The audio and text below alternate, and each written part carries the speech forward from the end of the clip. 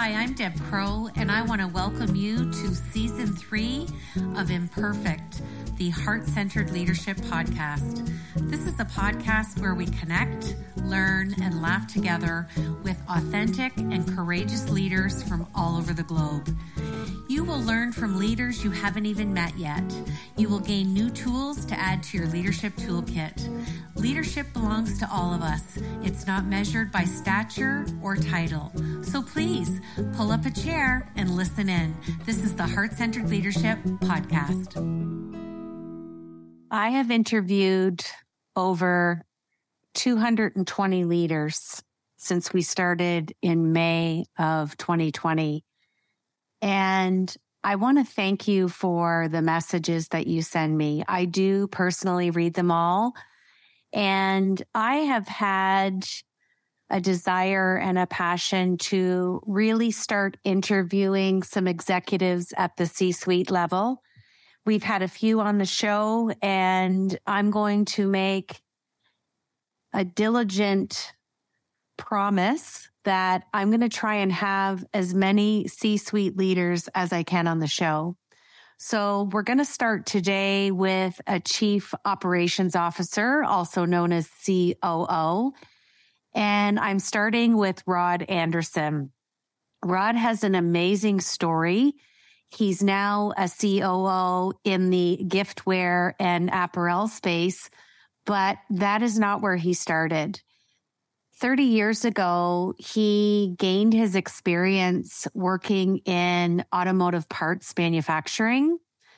He has such a unique style of leadership. And I believe that, like all of us, our life story, our leadership story allows us to pack up so many transferable skills, and they continue to add to our journey. So Rod's journey started in 1991 in a small Greater Toronto area-based Tier 1 automotive components manufacturer. And he was there with a medical engineering background, but it allowed him to transition into various roles during a time where the company's revenue was growing organically by over 50 times under private ownership. So growing a business rapidly and organically, it meant that Rod had to wear many hats. So he developed many talented people. He was willing to take on any assignment while learning and doing at the same time. And after serving in multiple roles and helping to transform the business and playing a key role in the sale of the business twice to private equity investors, it was time to take that 18 years of experience and really find out if they were transferable. So in 2009, Canduck Industries was a small niche power transformer business in the early 90s by an entrepreneur on the strength of one single product. The owner had grown the business organically based on his technical expertise, but he no longer had the ability to continue growing his business. So Rod was recruited by this owner to build and execute a growth strategy that would allow the owner to be hands-off except for technical input. Over the next 10 years, this business grew 4 times, acquired 3 other businesses in the sector, and reorganized into 2 product-focused divisions. Rod joined Glen Dimplex America in 2019, where sales growth was already underway, but the organization was struggling to execute at the operations level. Rod spent 3 years with Glen Dimplex reorganizing their supply chain, building a more efficient distribution network, assuming control of the product engineering process, and expanding domestic manufacturing capacity. Although there was more to do, Rod knew the builder realized that the ideal place for his skills was in small to medium-sized enterprises struggling to break through the growth ceiling. In 2022, Rod was recruited by Giftcraft Inc., a wholesale consumer product business that had recently been sold by the founding family to private equity investors. The newly added CEO was looking for a COO with a very specific skill set. one with experience in rapid growth environments, M&A experience on both sides of the table, someone that could design and implement business operating systems, develop people, and drive efficiencies. 1 year into this journey has already been exciting and a very eye-opening experience. So sit back and grab a cup of coffee because you're going to enjoy listening to my interview with Chief Operations Officer Rod Anderson. So it's exciting for me to have you on the show today, Rod. So welcome. Thank you. I'm excited to be here. I'm excited to showcase you as a heart-centered man, a heart-centered executive. And I think our goal today is just to have a fun conversation to let people know that I've often said on the show, our sector doesn't matter. Where we live and do business doesn't matter. And what does that mean? We're a borderless society now with technology. And I think COVID has really allowed people to stop and pause and really prioritize what's important. And at the end of the day, we're all in the people business, which I know you love talking about. So I'm going to, I'm going to dig right in and I'm going to ask you my first leadership question. And imperfections allowed on the show. It's the title. So laughter, going off on a tangent, telling us something great, all permitted. So my first question, and I really thought of you when I crafted this, what is the greatest part of being a COO? And for those of you, just a reminder, Chief Operations Officer, if this acronym's new to you. Yeah, it's a good question. For operations people, I mean, given as it looks things like supply chain and moving product around, but for me, it's about the people. And so what makes an organization great? From a couple perspectives, I think the first one is really, I have a real privilege as a leader in the business to be able to develop the future leaders of the organization. And they don't have to necessarily be operations people, but just people in general. I love the challenges of organizational design and succession planning and identifying untapped potential and building career paths for people. And for me, that is the sort of the puzzle or the riddle that separates sort of really amazing organizations from other organizations, is really how those people are given opportunities and mentorship and things like that. So for me, watching people sort of grow and succeed and under your care, it is really one of the sort of the greatest gifts of leadership. I love it when people put up their hand and say they want to do more. I mean, the raw material that you have to work with and anxious people that want to learn and succeed is amazing. So, and I think, you brought up a good point about COVID changing a lot of things. I mean, for me, as a CEO, the other privilege I have is learning from those same people.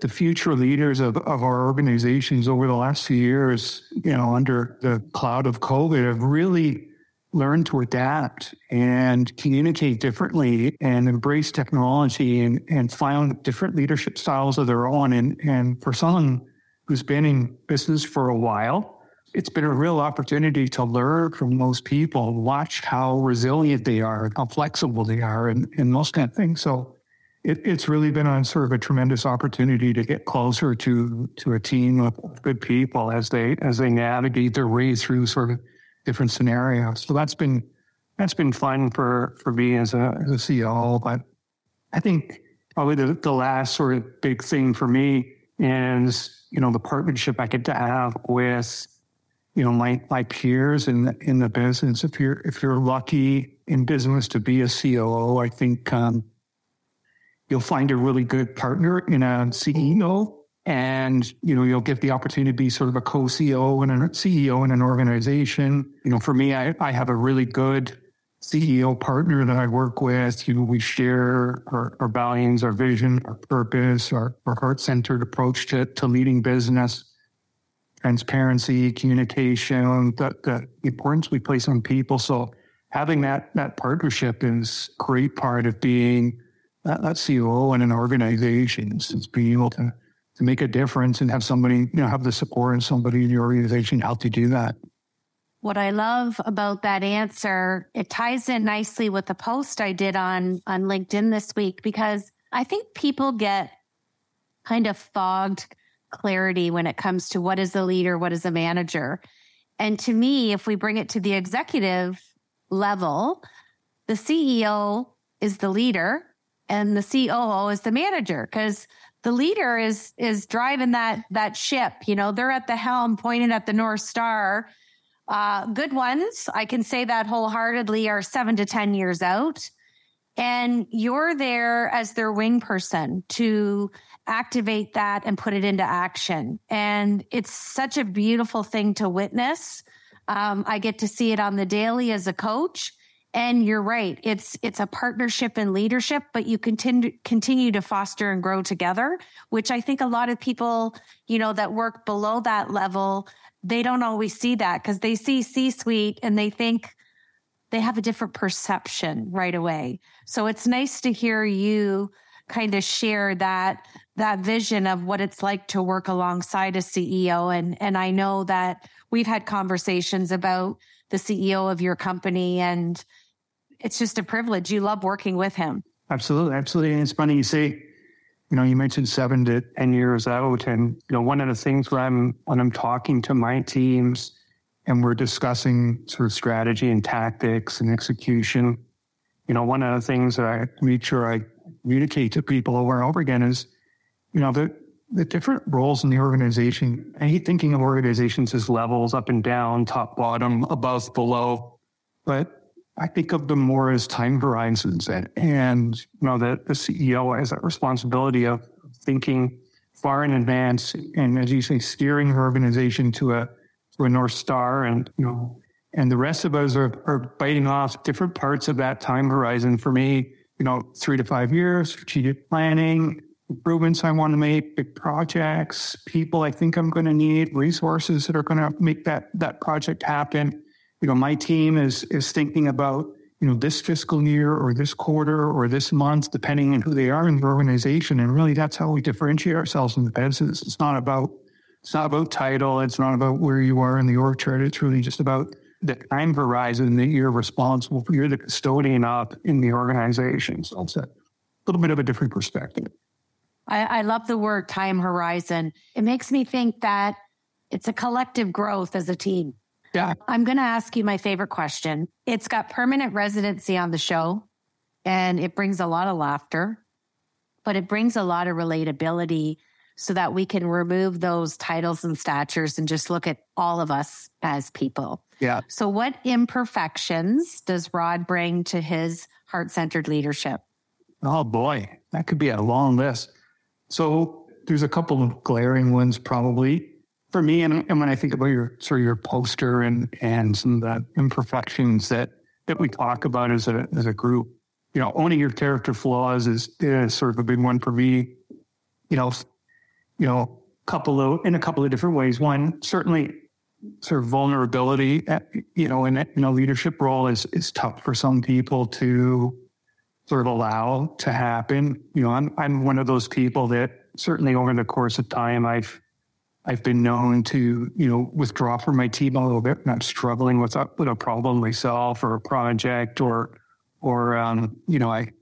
afraid of my team seeing that I don't always have all the answers, that I have my own sort of struggles. And one of the great things about surrounding yourself with good people is you become less afraid to let them see that even the CEO, you know, has tried, failed, learn in their toolbox, and you know they're there to help you when you really need sort of picking up. So for me, it's about not being afraid to be sort of vulnerable a little bit. And I think I listened to one of your podcasts not too long ago with Bill Johnson. He talked about the same thing about vulnerability being a strength, not a weakness. And I really got a lot out of that.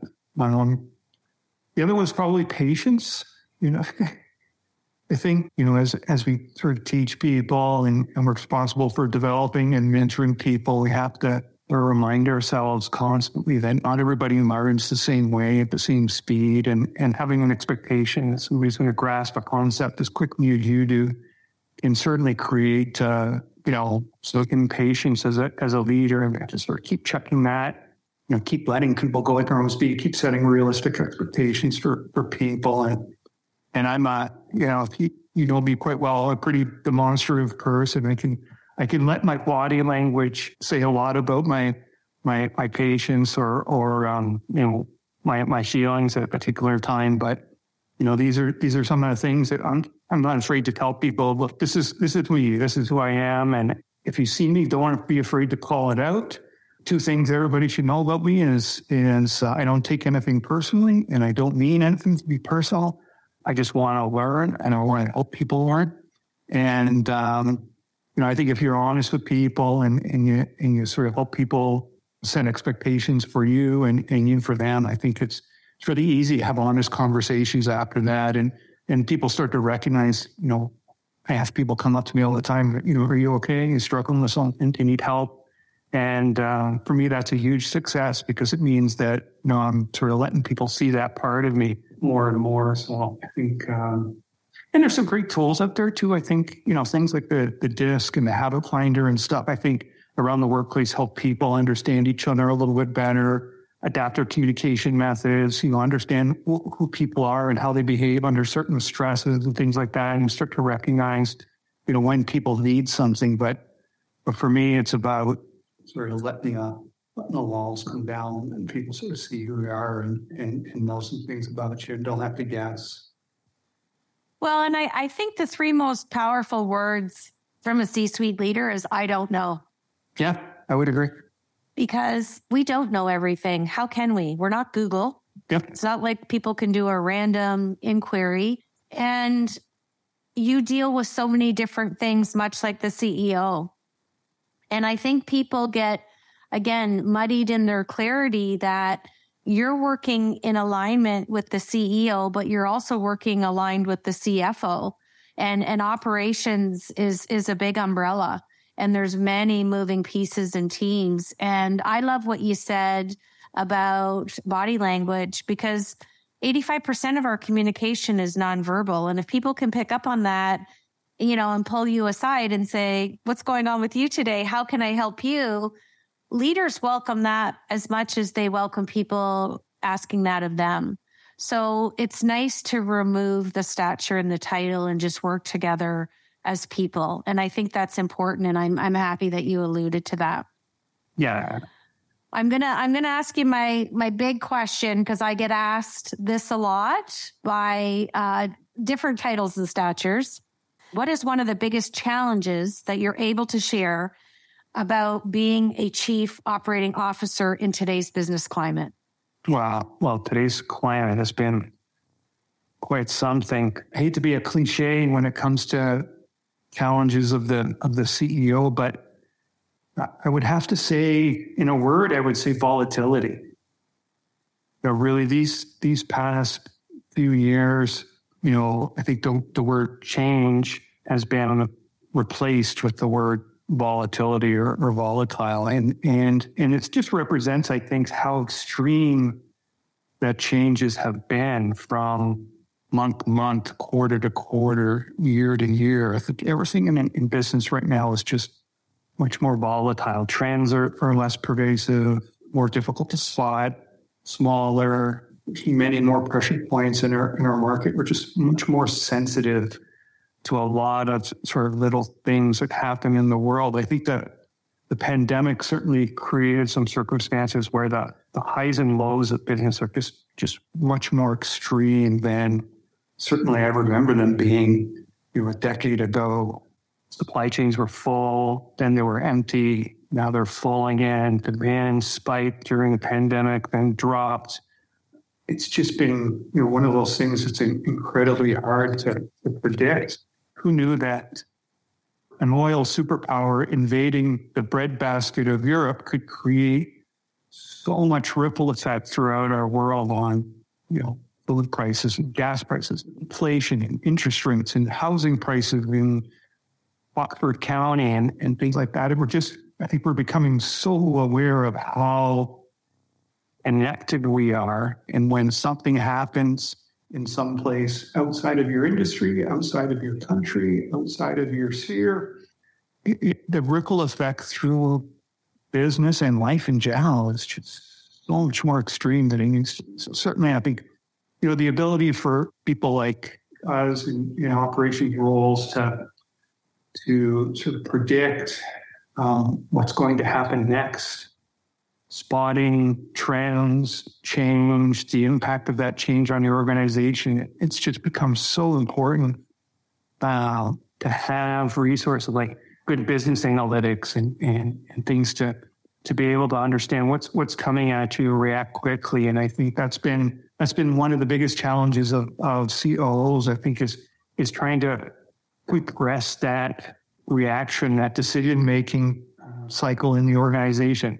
Get a read, make a quick judgment on what's about to happen, make a quick decision, get ahead of it, and then do it again and again and again, and keep adjusting and adjusting and adjusting. We used to use the word pivot a lot. Pivot is by its nature, feels big.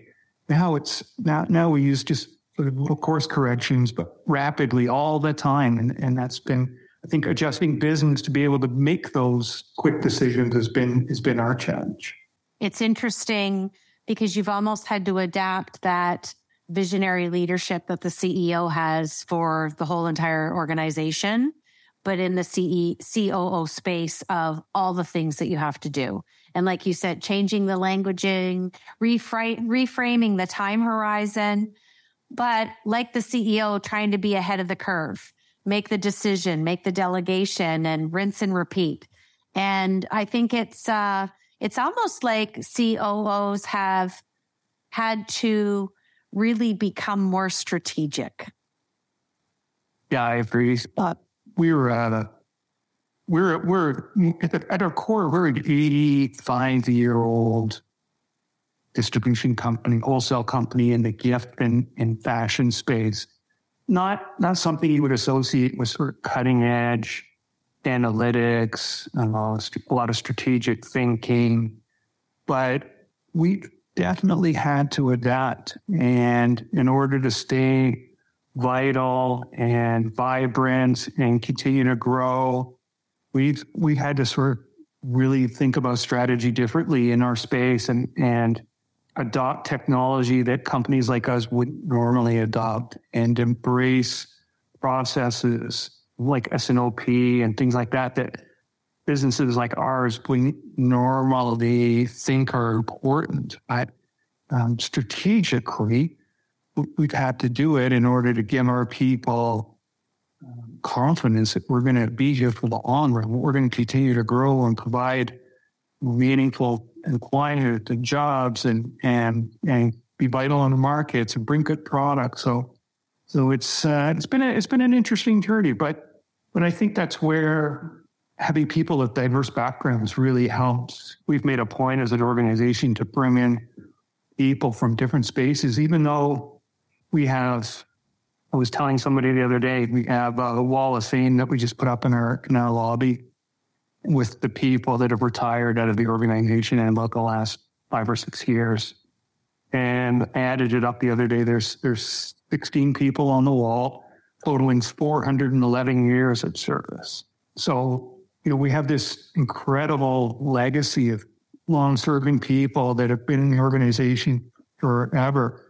But to really adapt and do something different, we've had to sprinkle in sort of people with different exposure and different backgrounds, like myself, and sort of move the strategy forward in a different direction. So it's been tons of fun. Well, I can see that just in you talking about that, and I can see you integrating the wall of fame and, the validation, even after you leave a company and retire, to know that you're a little part of the legacy that carries on. I can't think of a nicer validation to give somebody. That's beautiful. So before I ask my next question, I want to just say to the listeners, because our listenership is in 65 countries and we don't take that lightly. If you're a young executive, I want you to just think of that in those 2 words. You're a young executive. So it doesn't matter what sector you're in, what your title is.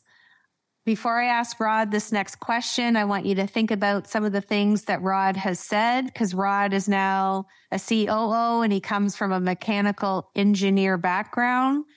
So I want you to open up the bandwidth of potential for your vision for clarity. And my question for Rod that you can add into your toolkit today is, Rod, what advice will you share today with any young executive, young leader, any young person who maybe wants to climb the ladder of success and maybe land where you are? What advice would you give them? Well, a couple of things, 3 or 4 really good points would be, for me, and what I tell some of the people on my team is a few things. First of all is, and this one's been tough for me, is really know yourself.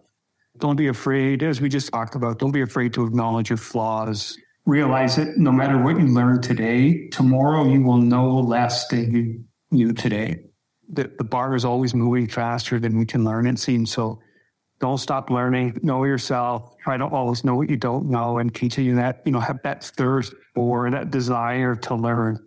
And, when I meet with HR people about candidates for roles, I tell them that's my first thing I look for in a person is a desire to learn. And if they have that, I can teach them almost anything. So that would be number one. Second will be trust yourself. Even though you're learning, there are a lot of things that you know. So trust your judgment, trust applying what you've learned so far. Know that you can try, you can fail, you can learn, you can do it again. But trust yourself to make decisions. Don't ever let the fact that you're always learning stop you from doing and doing great things. So I love it when people come to me and say, look, I tried this, didn't quite work out the way I thought.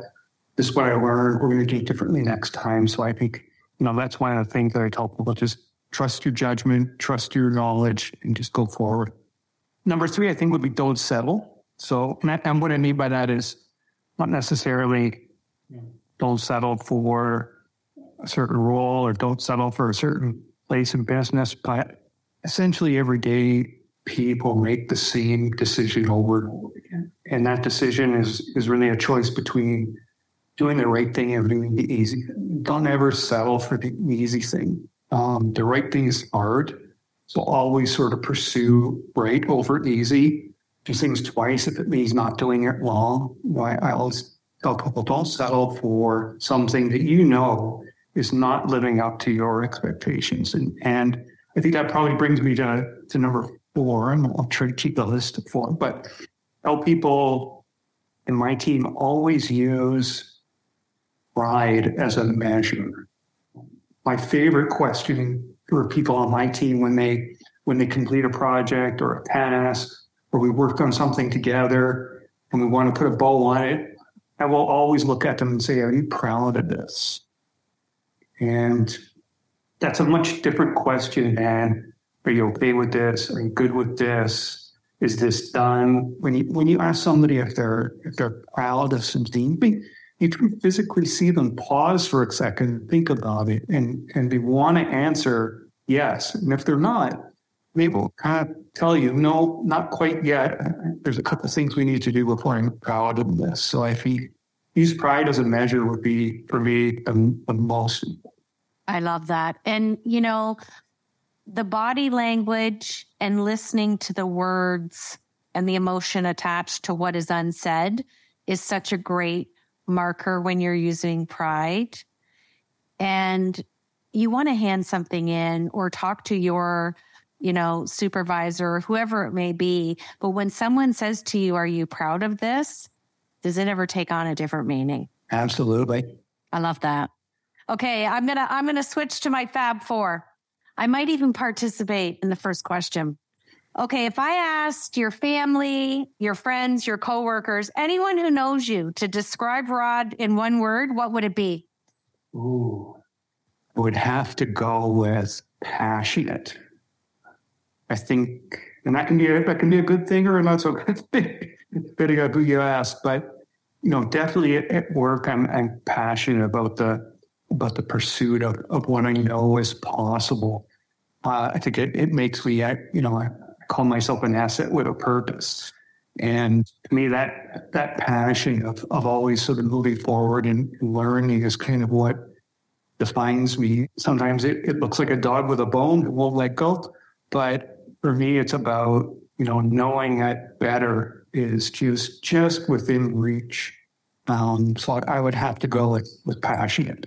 If I had to describe you in one word without reservation, not even thinking about it, my word for you would be authentic. You are what you see is what you get. And you are proud in standing in that space, imperfections and all, not afraid to throw your hand up and say, I don't know, but then you follow that up by saying, I don't know, but I'm going to find out, which shows that you're still learning and growing, which is to me, the epitome of being a heart-centered leader. I mean, it's a source of pride to be not a weakness in any means. So I'm definitely not afraid to say, I don't know, but I'll find out. Absolutely. Okay. Second question. Okay. Name your favorite book. And again, just to provide you with some context, this can be at any time in your life. Okay. What's a book that was impactful to you? And if you can share the name of the book, the author, and why it was impactful. So I was introduced to a book in the early 90s. Actually, my former CEO made it mandatory. And the book's called Enlightened Leadership by Doug Krug and Ed Oakley. And I read it probably in 93 or 94 for the first time. And I was very fortunate to be able to spend some time with Doug Krug after reading the book the first time, doing a little bit of workshopping and things like that. But this is a book I've probably read 8 or 10 times. And I just keep going back to it because probably every book I've read since by Covey or Lencioni or Simon Sinek or whoever, all I think pull concepts that I was first introduced to in Doug's book around the values of people and giving people something to strive for, how to get people primed the common cause, asking effective questions, things like that. Just a lot of things in this book really sort of, I think, shaped who I became as a leader. I've recommended this book to many people over the years. I've probably purchased about 15 or 20 copies of it. So, but I think that for me, that was probably the most impactful leadership book I ever read. It's a good one, and it's been mentioned on the show before.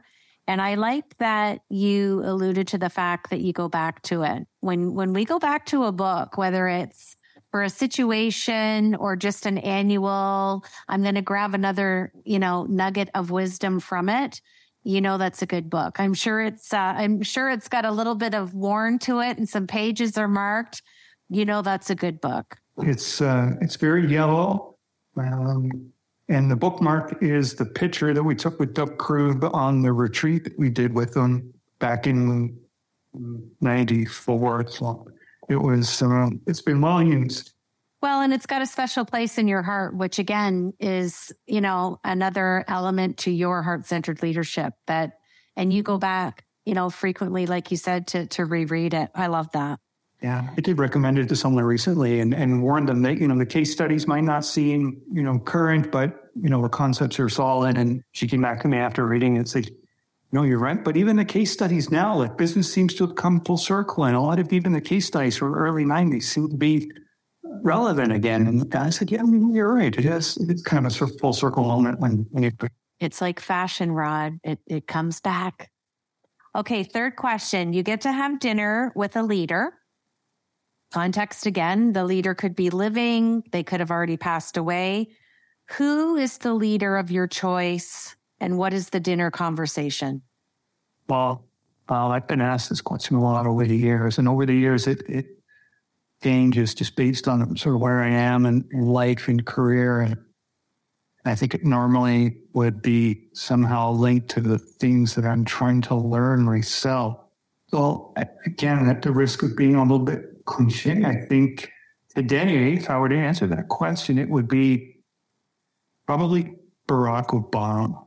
And the reason is, I think one of the things I struggle with personally, and I'm currently trying to become better at, is public speaking and engaging an audience and delivering an important message and getting people sort of really behind and supportive of a cause. And as leaders, I think that's a critical skill. And when I think back to Obama, regardless of how you feel about politics, I think as a speaker, as a person who could really move people, he stands out to me as one of the great speakers of our time. And I watch video over and over again, and I think I could have dinner with him and pick his brain about the things that motivate him, how he prepares, things like that. How he became so passionate about so many things and how he connects with people.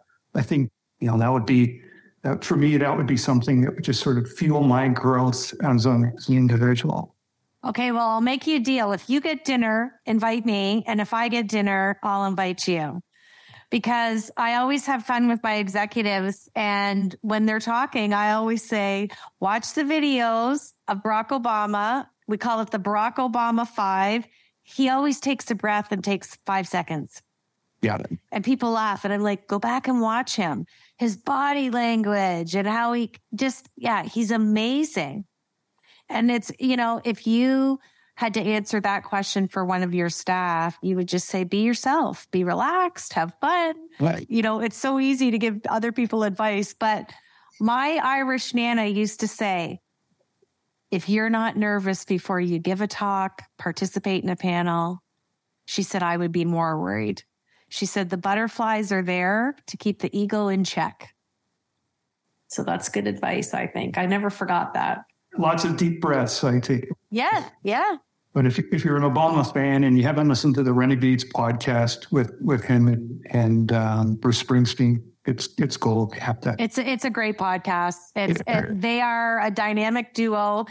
But what I love the most about them, 2 guys, 2 different worlds, 2 different upbringings, and they are the best of friends. And their love of music is what really created the foundation of trust and rapport for their friendship. Yeah, it really shows you that like-mindedness can come in so many different forms, right? So it really is an amazing pair. I would have never thought to put those guys together, but they are truly friends away from that. They opposites attract, right? Yeah. Now, before I give you my last question, I have to give everybody an update, and it's an update that I've been so nervous to say, but I'm getting ready to release my book campaign. Wow, good for you. I have not told anybody the name of my book, so you're the first to hear it, Rod, along with everybody else listening. So the title of my book is The Heart-Centered Leadership Playbook.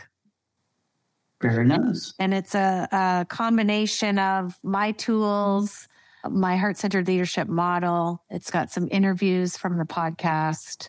It's a mix of stories and my own writing. But my goal and the subtitle is to help people master the art of heart in life and leadership. So I hope people enjoy the lightness, the funness, and that everybody can incorporate that. But the biggest thing for me is that it's going to help leaders realize there's room in business acumen and in their leadership toolkit for this type of languaging and for this type of leadership. And that's what I'm really excited about. So I'm looking forward to reading it and recommending it. Well, I might make you a beta reader now that you've offered. You never know, Rod. Always love a good book. I'm so honored that you took time. I know what a schedule is like for C-suite leaders. I know how hard it is to have white space, which I hope I did not interfere with. And just grateful that you took time to share a little bit about who you are and your leadership journey. And just love seeing you thrive in your new role at your new company. And who would have thought a mechanical engineer would have ended up in giftware as a COO? It's amazing that 18 years of automotive parts manufacturing experience prepared me for this. But it did. And, I think this conversation is going to help so many young professionals, but even people in midlife, now called modern elders. And that's from 45 and up that might be looking for a shift. And anything's possible when you go back and look at your leadership story and pack up those transferable skills. And you're a living example of that. So grateful to have you on the show. Thank you for spending time with me today. Thank you for having me. And I'm going to have you finish the show by finishing this sentence for us. Heart-centered leadership is? The right choice over the easy choice. There is no more correct way to lead than with heart. There's an old cliche that you don't choose to lead by example. You just choose the example you lead by.